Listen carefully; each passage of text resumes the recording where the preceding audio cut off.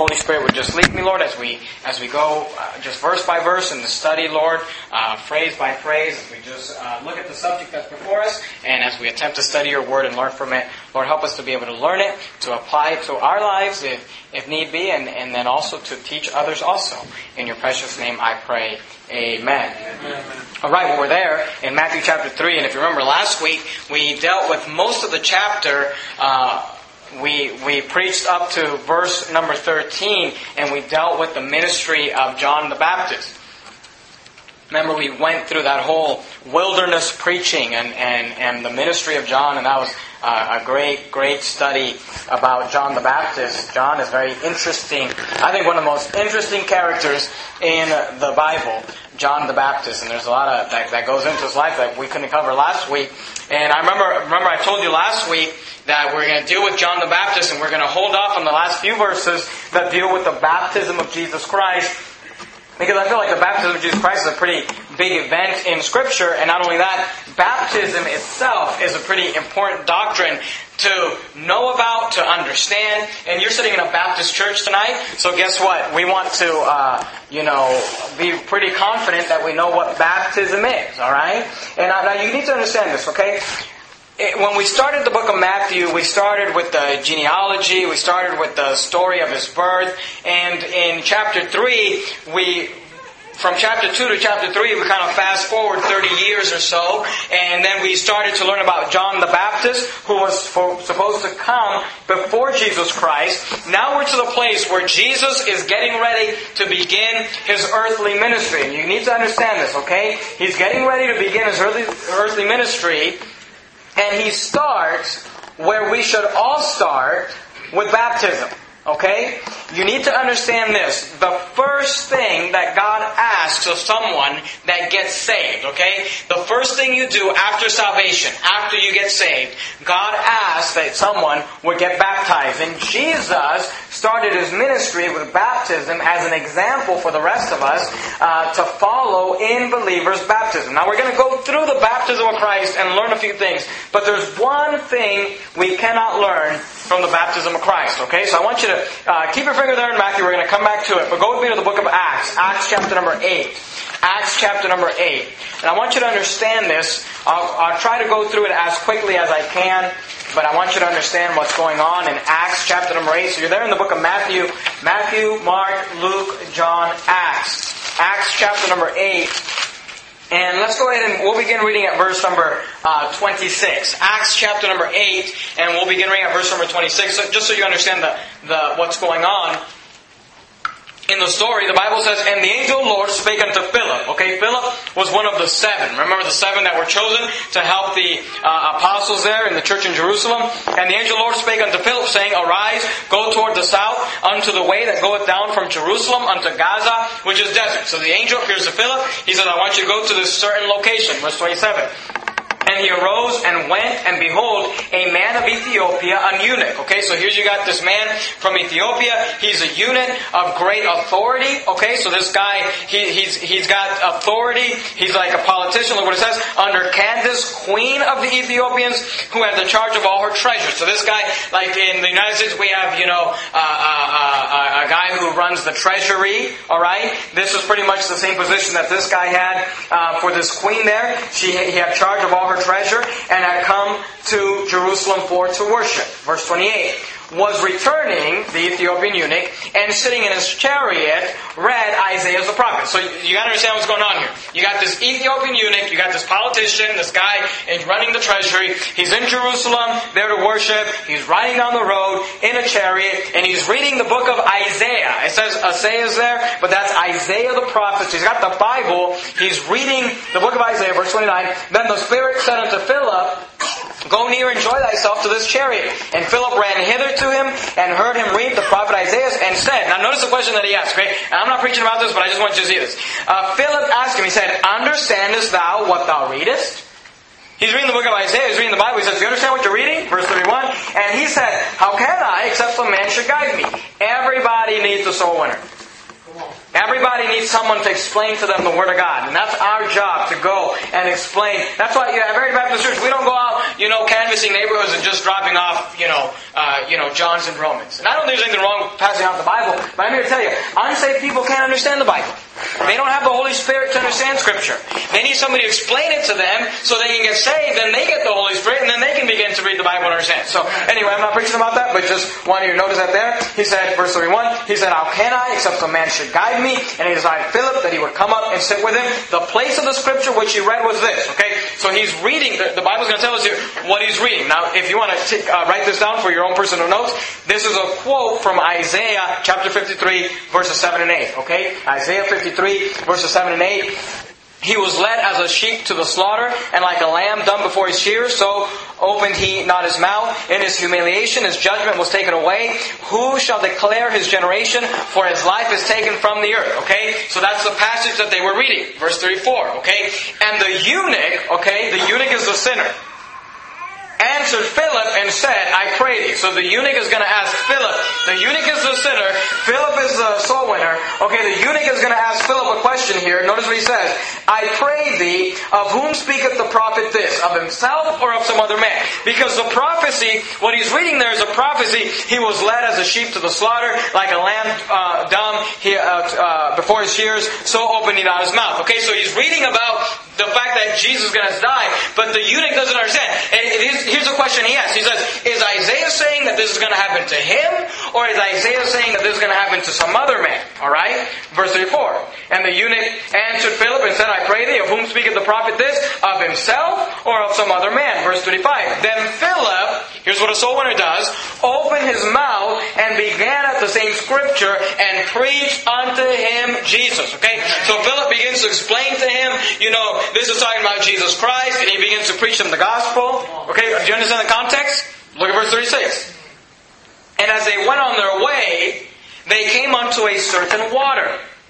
And the eunuch said," so here's another question. "See, here is water. What doth hinder me to be baptized?" So he says, the word hinder means what is stopping me from getting baptized? He said, there's some water right here. What's hindering me from getting baptized? Now look at verse 37. "And Philip said, If thou believest with all thine heart, thou mayest." So here's the question. What's stopping me from getting baptized? He said, well, here's what's stopping you from getting baptized. If you believe, then you can get baptized. He said, if you get saved, then you can get baptized. What's salvation? "If thou shalt confess with thy mouth the Lord Jesus, and believe in thine heart that God hath raised him from the dead, thou shalt be saved." Okay? So he said, well, what's stopping me from getting baptized? He said, well, if you believe, then you can get baptized. Now notice, the eunuch is going to get saved right here. Verse 37. "And Philip said, If thou believest with all thine heart, thou mayest. And he answered and said." So notice, he's going to confess with his mouth, and notice what he confessed. "I believe that Jesus Christ is the Son of God." Alright? So he gets saved. So what do they do? Verse 38. "And he commanded the chariot to stand still, and they went down both into the water, both Philip and the eunuch, and he baptized him." So why did you read all that? You need to understand this. Scriptural baptism, biblical baptism, happens after salvation. You say, what's hindering me from getting baptized? You got to get saved. What's hindering me from getting baptized? You got to believe. What's hindering me from getting baptized? And by the way, that's why at Verity Baptist Church we perform no infant baptisms. We don't baptize children that are not saved. Say, why don't you baptize an infant? An infant is not lost. Amen. If an infant dies, they go to heaven. Do you understand that? Amen. Not till they get to that age of accountability where they understand the difference between good and evil. Are they at the place that they need to understand? They're not condemned. Okay, so why would we baptize somebody that's not saved? You get saved first, then we baptize you. You believe. What does hinder me to be baptized? "If thou believest with all thine heart, thou mayest." Well, I believe that Jesus Christ is the Son of God. He said, well, let's baptize you then. You understand that? Okay? Now, I can't teach you that out of the example of Jesus. Here's why. Jesus never needed to get saved. You understand that? Amen. Jesus never needed salvation. Jesus is salvation. Okay? So I can't really explain that to you from the baptism of Christ, but you need to understand this. When it comes to you and when it comes to me, someone must first be saved, then baptized. That's how it works. What's hindering me from being baptized? You got to believe. Alright? Now keep your finger there in Acts 8, because we're going to actually come back to it. We'll go back to Matthew chapter 3. Matthew chapter 3, okay? Jesus did not need salvation. He was salvation, okay? So let's see. I want to give you, as quickly as I can do it, alright? It's already 7:43. As quickly as I can do it, I want to give you a few things to think about in regards to the baptism of Christ. The baptism of Christ teaches us certain things about baptism, okay? Are you there in Matthew chapter 3? Look at verse 13. I want you to notice these words. Then cometh Jesus from Galilee to Jordan. Okay, so Jesus traveled from Galilee to Jordan unto John. Why did He come? To be baptized of Him. The first thing we can learn of baptism, from the baptism of Christ, is this: that baptism should be given priority. He wasn't waiting till it was convenient for Him. He wasn't waiting till, sometime when John comes over here, then maybe I'll get baptized. Jesus said, you know what? I need to get baptized. I'm going to take the time. I'm going to make the effort. I'm going to go over to where John is. Then cometh Jesus from Galilee to Jordan unto John for one purpose: to be baptized of Him. Jesus made a special effort to be baptized. So something we can learn from the baptism of Christ, it teaches us that baptism is to be given a priority. Now go back to Acts 8. Did you keep your finger there? I told you to keep your finger there, right? Go back to Acts 8, alright? Look, and by the way, let me just tell you this about Acts 8, and I'm not preaching on the King James Bible, but the modern Bible versions, your NIV, your ESV, your, the modern perversions of Scripture, okay, they completely remove verse 37 from Acts chapter 8. Okay? If you've got a modern Bible version, you go verse 34, 35, 36, 38. They don't even change the numbers, they just remove it.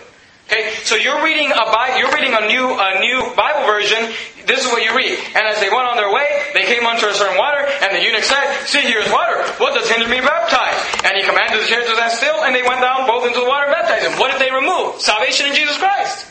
Believing in Jesus Christ. So guess what? If I was reading an NIV, then yeah, it would be okay to baptize a baby. Because what's hindering me to be getting baptized? Well, looks like nothing. He just baptized him. Okay? They completely remove a verse. Study that out on your own if you'd like. But here's what I want you to see, okay? In verse 37, the eunuch gets saved, right? And he answered and said, I believe that Jesus Christ is the Son of God, right? In verse 38, he commanded the chariot to stand still, and they went down both into the water, both Philip and the eunuch, and he baptized them. Now, is there any indication that between verse 37 and 38, there was a 12-week course on baptism? Do you see that there? Was there any indication that between verse 37 and 38, he took, 5 years to kind of figure out if he was really into it or try to get himself ready? No. Whenever you study baptism in Scripture, you'll find that in the Bible, they baptize people as soon as possible. As soon as a person got saved, they try to baptize them. You get saved in verse 37, guess what? We're baptizing you in verse 38. We're not even going to wait to verse 40. We're not going to go to chapter 9. Do you understand what I'm saying? We're just going to do it. Go to Acts 16. You say, well, that's kind of a weak argument. Okay, go to Acts 16. Acts 16, look at verse 29. Acts 16. Do you remember the story? Let's begin reading at verse 25 so you can get the whole passage. Remember the story of Paul and Silas? They are in prison. That was a normal place for Paul to be. And verse 25, and at midnight Paul and Silas prayed and sang praises unto God. Hey, isn't that a good testimony from Paul? He's in prison, he's going through trials, he's going through troubles, and what's he doing? He is singing praises to God. He is happy, he's just praising God. Amen. And the prisoners heard them. Hey, that's a good testimony. And suddenly, there was a great earthquake, so that the foundations of the prisons were shaken, and immediately, now notice this, all the doors were open. Keep in mind, this is a prison. Not exactly the most honest people there, right? And everyone's bands were loose. So there's an earthquake. All the doors open, all the chains fall off, all these prisoners are free. And the keeper of the prison, verse 27, awaking out of his sleep, sounds like a government worker, and seeing the prison doors open, he drew out his sword and would have killed himself, supposing that the prisoners had been fled. Because in these days, if you were in charge of keeping track of a prisoner, and that prisoner got away, then guess what? They took your life for him. So he gets up, he's like, all the doors are open, everybody's gone. He's going to take a sword and just kill himself. Alright, verse 28. But Paul cried with a loud voice, saying, Do thyself no harm, for we are all here. Now look, it was not only a miracle that God opened all the doors. It was not only a miracle that all the chains, all the fetters were taken off. It was a miracle that all those prisoners stayed. And I wonder if it had something to do with the testimony of Paul. When Paul was in prison, I wonder if those prisoners hearing Paul pray and sing praises, I wonder if that got them to think, wow, there must be something to that Christianity. You better remember that the world is watching you. The world is looking how you react at things. And these prisoners, they stayed there. Now look at this, okay? Verse 28. And Paul cried with a loud voice, saying, Do thyself no harm, for we are all here. Verse 29. Then he called for a light and sprang in and came trembling and fell down before Paul and Silas. Okay, this is the only time you'll find this in Scripture. This is a scriptural event. You got this prison guard. Keep in mind, this guy was getting ready to kill himself just a minute ago. Paul says, Don't kill yourself. We're all here. Look verse 29. Then he called for a light and sprang in and came trembling. This guy's shaking. And fell down before Paul and Silas, and brought them out and said, Sir, what must I do to be saved? Now look, how did he know to ask them how to be saved? Because they were in prison, yet they were singing praises to God. He knew where to go. And he said, Sirs, what must I do to be saved? Verse 31. And they said, Believe on the Lord Jesus Christ. You'll find that. And thou shalt be saved and thy house. You see that? So he said, What must I do to be saved? He said, Believe on the Lord Jesus Christ, and thou shalt be saved. Verse 32. And they spake unto him the word of the Lord to all that were in the house. And he took them the same hour of the night and washed their stripes. So these guys had gotten beaten. They didn't just get thrown in prison, they got beaten. Now notice, verse 33. Okay, the guy just got saved, right? Verse 33, and he took them 3 weeks later. Is that what it says? He took him 6 months later after they checked him out and made sure that they were actually saved. They saw some fruit. Is that what it says? He took them the same hour of the night. He got saved at midnight, and at midnight they baptized him. Do you understand that? And he spake unto them the word of the Lord to all that were in the house. And he took them the same hour of the night and washed their stripes and was baptized, he and all his, notice this word, straightway. You know what the word straightway means? Immediately. So as soon as he got saved, just immediately got baptized. Why? Because we can learn from the baptism of Christ, go back to Matthew, that baptism is urgent. He gave it priority. And in the Bible you find that people, as soon as they get saved, they get baptized. Now, obviously, at Verity Baptist Church, we baptize people whenever they want. We don't force people to get baptized or anything like that. But I'm here to tell you, you ought to just, as soon as someone's saved, you ought to get baptized. You get somebody saved, encourage them to get baptized. Tell them, hey, the next step is for you to get baptized. Because what we can learn from Jesus, go back to Matthew, go to Romans. Go to Romans real quickly. What we can learn from Jesus is that baptism is an important thing. And Jesus gave baptism priority. He gave baptism, he made it important. He took the time to go do it. So number one, what can we learn from the baptism of Christ? It teaches us that we are to give baptism priority. Number two, what can we learn from the baptism of Christ? It teaches us that baptism identifies you. Baptism identifies you. Now let me show you this in Romans and we'll go back to Matthew, okay? Romans chapter 6. Now, keep your finger in Romans, because we're going to come back to Romans, I think also. I think I put that in my notes. Maybe not. Romans 6, look at what it says. Verse 3. Know ye not that so many of us as were baptized, look what it says, into Jesus Christ. You see that? Were baptized into His death. Verse 4.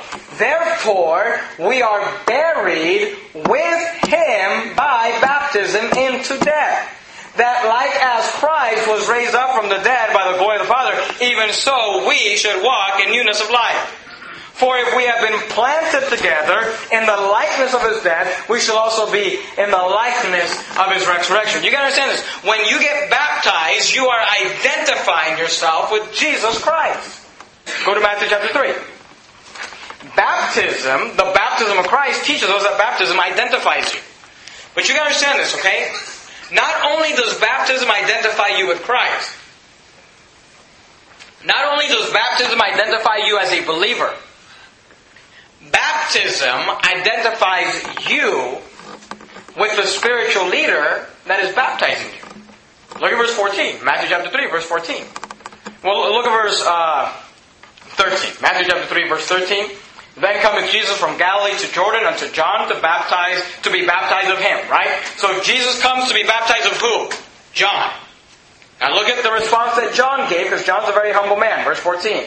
But John forbade him, saying, I have need to be baptized of thee, and comest thou to me?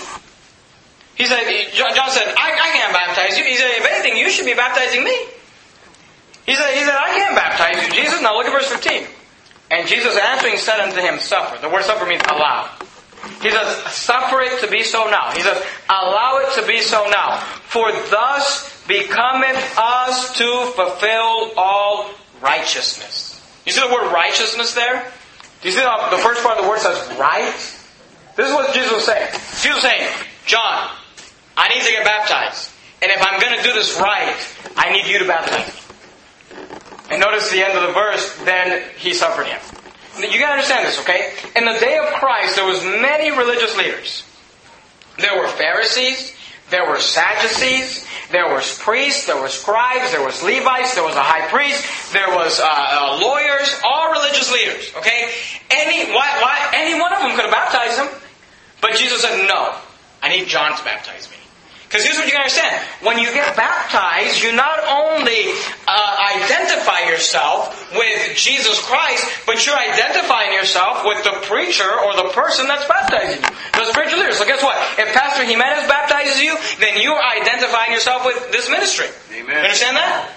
You say, well, I don't like Pastor Jimenez. Then you should find someone you do like and have them baptize you. Because when you get baptized, you are identifying yourself not only with Jesus Christ, but with the ministry in which you're being baptized, the church that you're being baptized. And by the way, that's why when you get baptized, you scripturally join the church.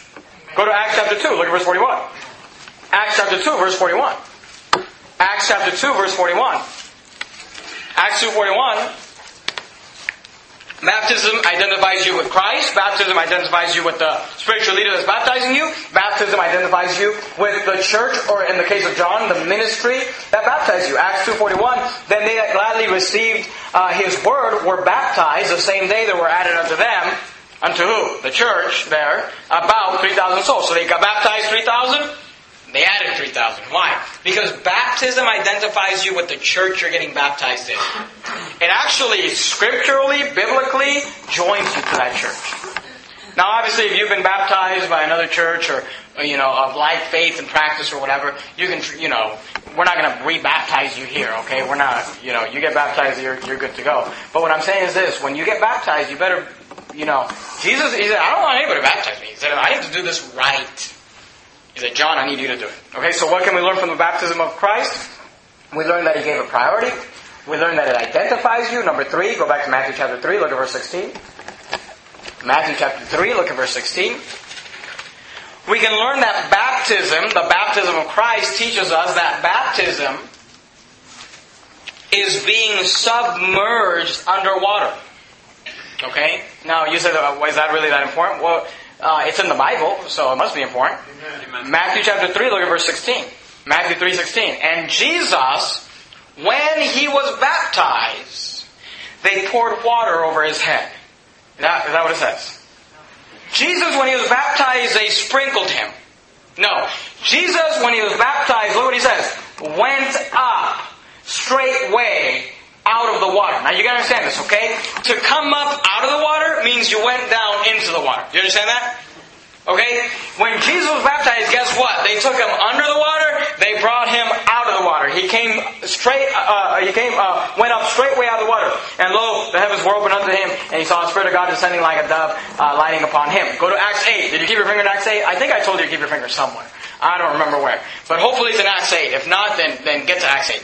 Look at verse 38, okay? We already saw the story. I'm not going to go through it again, but look at what it says here. Acts 8:38. Acts 8:38. And He commanded the chariot to stand still.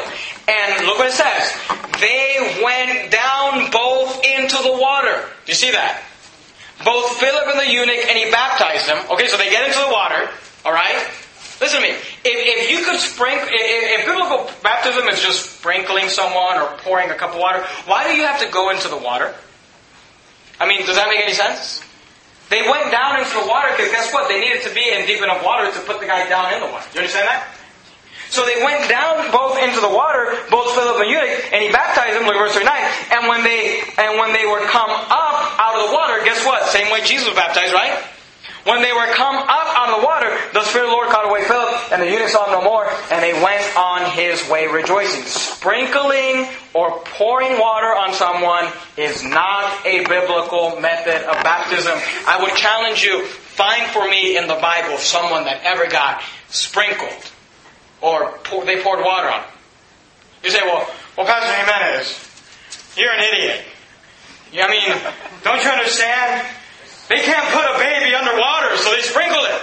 And my response is, no, you're the idiot. Why are they baptizing a baby? That broke the first rule. You don't baptize a baby. A baby's not saved. The baby's not lost. The baby doesn't understand. So you break the first rule, and then you break, we got to baptize the baby because we believe in work salvation, because we believe that baptism is part of salvation, which is not. So we're going to baptize you when you're a baby just to check it off the list, so in case you die, you're good to go. But, of course, what are we going to do? Put a baby underwater? No, let's pour water. And then, it comes to this place. You got to decide, does the Bible even matter? Does what the Bible say even matter anymore? The Bible, biblical baptism is you go down underwater. You come up out of water. And to sprinkle, go to John chapter 3. John chapter 3. John chapter 3. Look at verse 23.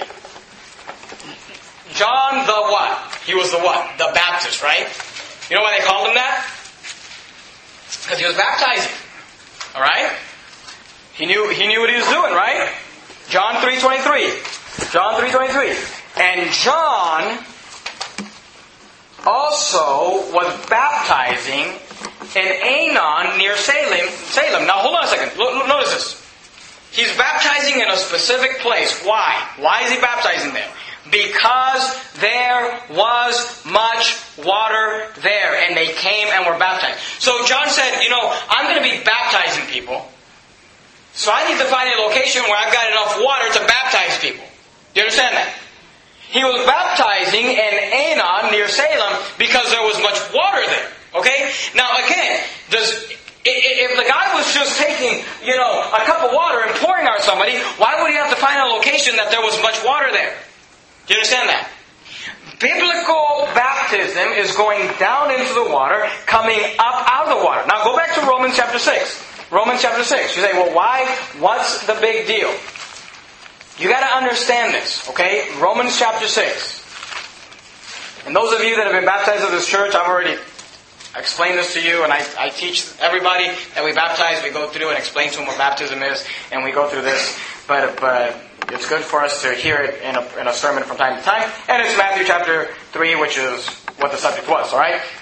Romans chapter 6, are you there? I want you to notice this. Look at verse 4, okay? Therefore, we are buried with him by baptism into death, okay? That, make note of these two words. Like as. Do you see those words? Let's say those words together.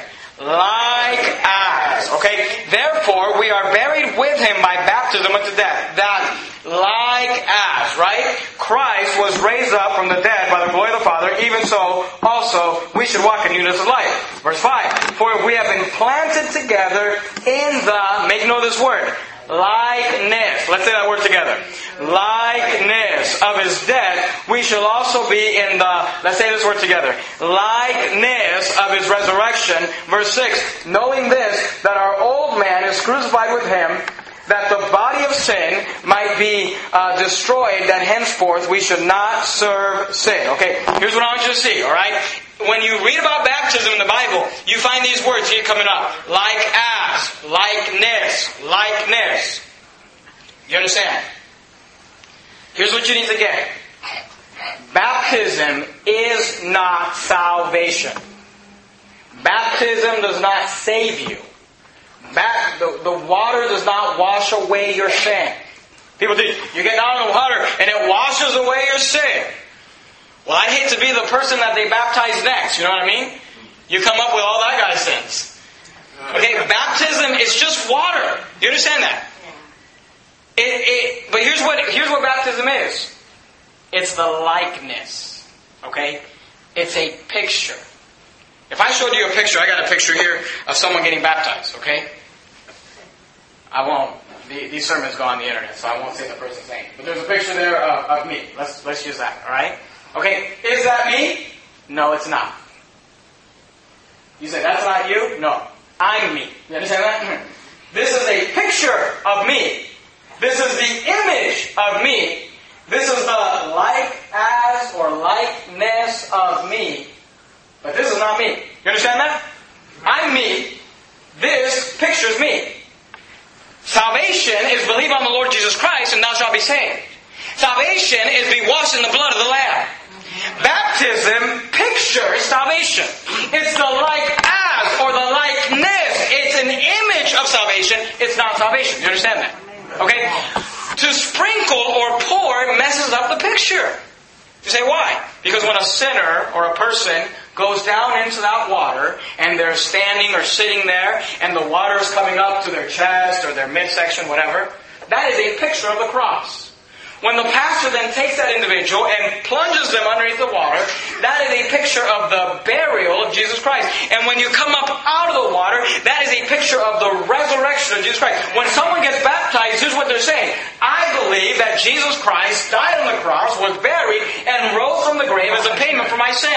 Amen. Not only are they saying I believe that Jesus died, they're saying I believe that one day I'm going to die, but I will be resurrected because I'm a believer in Jesus Christ. When you pour water on someone, you mess that up. You understand that? Because baptism is the likeness, like as. It's an image, it's a picture. It is something we do on the outside to show what happened on the inside. You understand that? Salvation happens on the inside. I believe that if thou shalt confess with thy mouth the Lord Jesus and believe in thine heart that God hath raised him from dead, thou shalt be saved. I can't see your heart. Salvation happens on the inside, but you then, when you go and you get baptized, you are publicly showing, doing an outside thing to show people, here's what I believe, here's what I am. I often like to explain to people, baptism is like a wedding ring. Okay? Baptism is like a wedding ring. My wife and I, June 5th of this year, will have been married 10 years. Can you believe that? Amen. Good night. 10 years. We got married when we were 12, and no. We're older than we look. Good genes, you know what I mean? But you know, none of you, well, except a few of you, most of you were not at the wedding of myself and my wife. Okay? But when you met me, or you met my wife, some of you thought, oh, he's married. How did you know that? You noticed my ring. This shows people that I'm married. You understand that? The ring that my wife has on her finger shows people that she's married. When my wife goes out and about in town, she better have that ring on her finger. You know what I mean? That's how people know she's married. Now hold on a second. Let me ask you, here's a trick question for some of you. Okay? Does the ring make me married? If I take this ring off, am I no longer married? I'm not married anymore. I took the ring off. I am not married. I don't know who Joanne Jimenez is. I don't know who Josh and Joel and Elizabeth are. I am not married anymore. Okay, look. If I lost my ring and I, didn't have a ring, would I still be married? Yes. Of course I would. Okay? If I lost my ring, would I still know that I'm married? Of course I would. Okay? But if I lost my ring and I went out and about, would strangers necessarily know that I'm married? No. So, when I put the ring on, it's not there to show me that I'm married. It's there to show others that I'm married. You understand that? That's why she better have that ring on her finger. I mean, it's not too dangerous for me. I mean, good night, But when my wife, she's out and about, she better be, I'm out and about, I catch a guy fighting with my wife, I take her hand, see this? She already did the mistake, okay? It's been 10 years. Alright? But the ring is there to show others. You understand that? Okay? Baptism is not there to save you. You can be saved. Can you be saved without baptism? Okay, do you remember the thief on the cross? Remember Jesus was down on the cross, 2 thieves were on either side of him. They were, railing on him. Remember, one of them eventually believed on him and said, remember me when thou enterest into thy kingdom? And what did Jesus say to him? Get off this cross and get baptized because you got to wash away your sins. No. He said, today thou shalt be with me in paradise. Did that guy ever get baptized? No. Did that guy ever go to church? No. Did that guy ever do anything? No. Did he do any good works? No. To him that worketh not, but believeth on him that justifieth the ungodly. His faith is counted for righteousness. Okay? So here's the thing though. Baptism just is an outside show. It shows people that you're... Now hold on a second. If there was a wife that was married, but refused to wear her ring, would you say there's probably something wrong in that relationship? That's right. People say, well, I'm saved, but I don't want to get baptized. My question is this, what are you ashamed of? I mean, if my wife didn't want to put a ring on, I'd be like, hey, what's the problem here? You embarrassed me? You understand that? If I said, honey, listen, I love you, I'm going to be married to you, okay, I'm going to take care of the kids, I'm going to pay the bills, but listen, when I'm out and about, I don't want to wear this ring. I mean, how would she take that? But yet people say, well, I'm saved, but I don't want to get baptized. My question is this, what are you embarrassed about? What are you ashamed about? I mean, are you ashamed of Jesus? You want to be married to Jesus, right? Well, put the ring on. Okay. Baptism is a picture. Baptism, but here's the thing, you got to go underwater. We got off on a big rabbit's trail there. But you got to understand this. It's underwater. Because when you put water on someone, you sprinkle them, you mess up the picture. Okay, so what can we learn? Go back to Matthew chapter 3. What can we learn from the baptism of Christ? Number one, we learned that Christ gave it priority. Number two, we learned... I don't remember what we learned. What did we learn? Let me look at my notes here. That baptism identifies you. Number three, what did we learn? We learned that baptism submerges you underwater. Okay? That is biblical baptism. Number four, what can we learn from the baptism of Christ? The baptism of Christ teaches us to identify, now catch this, okay? I got 5 minutes, it's 8:10, alright? We're not late, I got 5 minutes, let's do this, okay? The baptism of Christ teaches us to identify the Trinity in baptism. Okay? Go to Acts chapter 10, real quickly. Acts chapter 10, look at verse 48. Acts chapter 10, look at verse 48. Acts chapter 10, verse 48. Baptism teaches us to identify the Trinity. Okay? There is a big movement today called the Jesus-only movement. I heard about it the first time we had somebody visit our church from the Pentecostal Jesus-only movement. We baptized somebody here, and I said, so-and-so, have you accepted the Lord Jesus Christ as your personal Savior? Yes. All right, well, by your profession of faith, I baptize you, my brother, in the name of the Father, and of the Son, and of the Holy Ghost, buried in the likeness of His death, raised to walk in newness of life. Right out of Romans chapter 6, okay? After service, somebody comes up to me and says, why did you baptize in the name of the Father, the Son, and the Holy Ghost? I said, because that's what Jesus said to do. And they said, well, let me show you a verse. And they took me to Acts chapter 10, verse 48. And they said, and He commanded them to be baptized in the name of the Lord. Then prayed they Him to tarry certain days. And they said, see right there? They baptized Him in the name of the Lord. In the name of Jesus. They said, you should only baptize in the name of Jesus. You should not baptize in the name of the Father. You should not baptize in the name of the Spirit. You should only baptize in the name of Jesus because they baptized in the name of the Lord. Okay? Now let me give you a few things to think about. Number one, does it say that they baptized Him only in the name of the Lord? Does it say that? Okay. If I baptize in the name of the Father, the Son, and the Holy Ghost, would it be wrong to say that I baptized in the name of the Lord? Do you understand what I'm saying? I mean, is Jesus not the Lord? The Lord Jesus Christ? Is that not what He's called? So when I said you're baptized in the name of the Father, and of the Son, and of the Holy Ghost, is the Lord not in there? Now you got to understand this, okay? You got to understand how to study Scripture. Scripture is made up of two things. Statements and stories. Do you understand that? We are told to do things. Thou shalt not kill is not a story. It is a statement. God is telling us, don't kill. Do you understand? Okay? But it also tells us stories. David killed Goliath. Paul went to Philippi. It tells us stories that people did. Okay? Now you understand this. We can look at stories and find patterns of things that they did in the Bible. There's nothing wrong with doing that. But you got to understand this. When a story contradicts a statement, the statement overrides the story. You say, what are you talking about? Here's what I'm talking about. Acts 10:48 is a story. We're being told what they did. Okay? just because they did it doesn't make it right. Do you understand that? Let me help you out. Go to Matthew 28.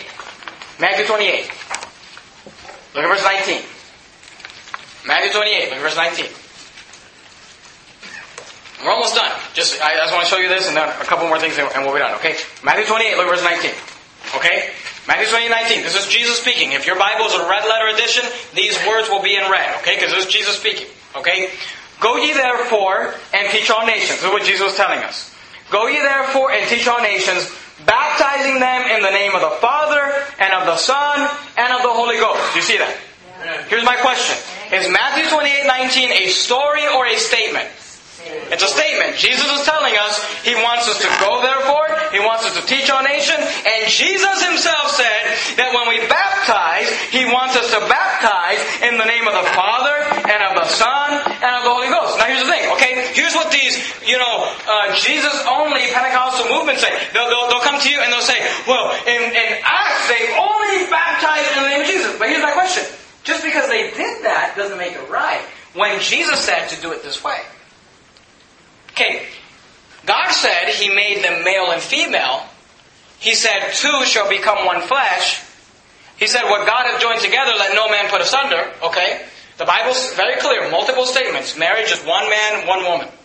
Alright? Now I can find a lot of stories in the Bible where David married multiple wives, Jacob married multiple wives. Okay, just because I can find stories of people doing something doesn't make it right. Do you understand that? Amen. That's called Bible study. That's right. That's called not just taking a verse out of context and building a whole religion on it. You can't just, well, this one verse says this, so I'm going to go get 12 wives. Now hold on a second. When God specifically said, see, if there's a statement, you can show me all the examples you want. That doesn't make it right. And your argument is weak to begin with because just because it says they baptized in the name of the Lord doesn't necessarily mean that was the only name they baptized in. But here's the thing. If Jesus said to baptize in the name of the Father and of the Son and of the Holy Ghost, then guess what? That's how we're going to do it. Right. That makes sense? Okay, now go to Matthew chapter 3. Look at verse 16. I want you to see that in the baptism of Christ, the Trinity was identified. Okay, Matthew chapter 3, look at verse 16. And Jesus. Okay, who's that? The Son. Number one, right? When He was baptized, went up straightway out of the water, and lo, the heavens were opened unto Him, and He saw the Spirit of God. Number two. Okay, so you got the Son, you got the Spirit, descending like a dove and lighting upon Him. Okay, so you got Jesus being baptized, and then you got the Spirit. He's not a dove, He's descending like a dove. Do you see that? Okay? So you got the Holy Spirit separate from Jesus. It's going to mess you Jesus-only people up right now.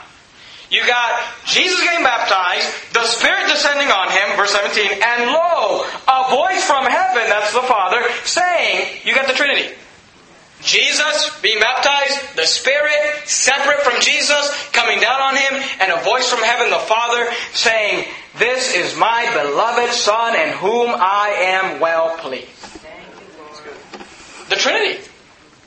Is it no wonder that Jesus said, okay, the Trinity was there when I got baptized, so when you get baptized, I want you to do it in the name of the Father, and of the Son, and of the Holy Ghost. Well, I got this friend, and they told me that. Look, study the Bible, read the Bible. The Bible says, study to show thyself approved unto God, a workman that needeth not to be ashamed. Rightly dividing the word of truth. Alright? Let's finish this up, okay? I'm going to show you 3 verses. Keep your finger there, Matthew 3. Okay? Go back to Acts 10:48. Okay? I do want to show you something. In Acts 10:48. Okay? Not that you only need the name of Jesus. Okay? Because guess what? We covered that when we did the Father, Son, and the Holy Ghost. Alright? We believe in the Trinity. The Bible says there are 3 that bear record in heaven. The Father, the Word, and the Holy Ghost. And these 3 are one. I don't care if people... You say, well, I don't understand it. Look, I don't understand it either. We accept it by faith. The Bible says it. Period. People like to say, the Bible says it. I believe it. No. It doesn't matter if you believe it. The Bible says it, period. God said it. That's it. Amen. Amen. You say, I don't understand it. I don't believe it. It doesn't matter. I don't care what you think. The Bible says it. And by the way, that's what makes you a Baptist. When the Bible is your authority. Amen. Acts 10:48. Look what it says. But I do want you to see this, okay? And He commanded them to be baptized. Alright? Baptism, we find in Scripture. They're not saying like, hey, if you ever think that maybe you might be interested... We'd like to, when I first became a pastor, that's how I used to ask people. That's why we never got anybody baptized. We'd go like a year and baptize 3 people. Because I get them saved and I have boldness when I hear them saved. I'm like, look, you need to get saved. You're going to die and go to hell. Jesus died on the cross for your sins. Like, man, why don't you pray right now and ask Jesus to save you? People get saved. And then I say, hey, listen, if you ever, kind of think about getting baptized, maybe we'd like to baptize you. And you don't get people baptized that way. You know what I tell people now? Hey, you need to get baptized. Why? Because God said it. Oh, okay. And guess what? We baptize people. No, look, we don't force people to do anything they don't want to do. Obviously, we don't want to make people uncomfortable. But you can understand this. It's not an option. It's a command. God tells you to do it, so you should do it. Guess what? It's not an option for me to put this ring on. It's not an option for my wife to put her ring on. It's something that needs to be done. You understand that? Okay, go to Matthew chapter 3. Look at verse 17. We're done. Let me show you Matthew 3:17, okay? God commands us to get baptized, so guess what happens? Every time God tells you to do something and you do it, here's what happens. Matthew 3:17. And lo, a voice from heaven saying, this is my beloved Son in whom I am well pleased. Now when Jesus was baptized, the voice literally came down from heaven saying, I am pleased in my Son. But I wonder if every time that someone gets saved, they follow Jesus in believer's baptism. I wonder if up in heaven God says, hey, that's my beloved Son in whom I'm well pleased. God wants you to do what He tells you to do. And if He says to get baptized, He wants you to get baptized. Okay? But let me give you a warning. Alright? We're going to be in Matthew chapter 4 next week. But I just want to show you one thing. We're done right here. Look at verse 1. Okay? Then. Do you see the word then in Matthew chapter 4 verse 1? Then was Jesus led up. Now, the word then tells us this is like a chronology. Okay? Then. When? After He got baptized. Do you understand that? He got baptized, then was Jesus led up of the Spirit into the wilderness to be tempted of the devil. I'm here to tell you something. I get excited to baptize people. We've been baptizing more people in the last few weeks than we ever have in the ministry of our church. I mean, we baptized somebody on Sunday. We got somebody scheduled to baptize next Sunday. I'm excited to baptize people. I want to baptize people. It's the first step in baptism. But at the same time, I get scared to death whenever I baptize somebody. You know why? You're not going to believe this. But we could have people come to this church for years. Literally, I could tell you name after name after name where we've had people come to this church Sunday morning, Sunday night, Wednesday night, or just coming faithfully on Sunday mornings for like a year. They finally get baptized and we never see them again. You say, why is that? Because when you follow the Lord in believer's baptism, you know what you're saying? You're saying, hey, I'm getting into this thing. I'm going to do what God says. And the first person that's going to meet you is the devil.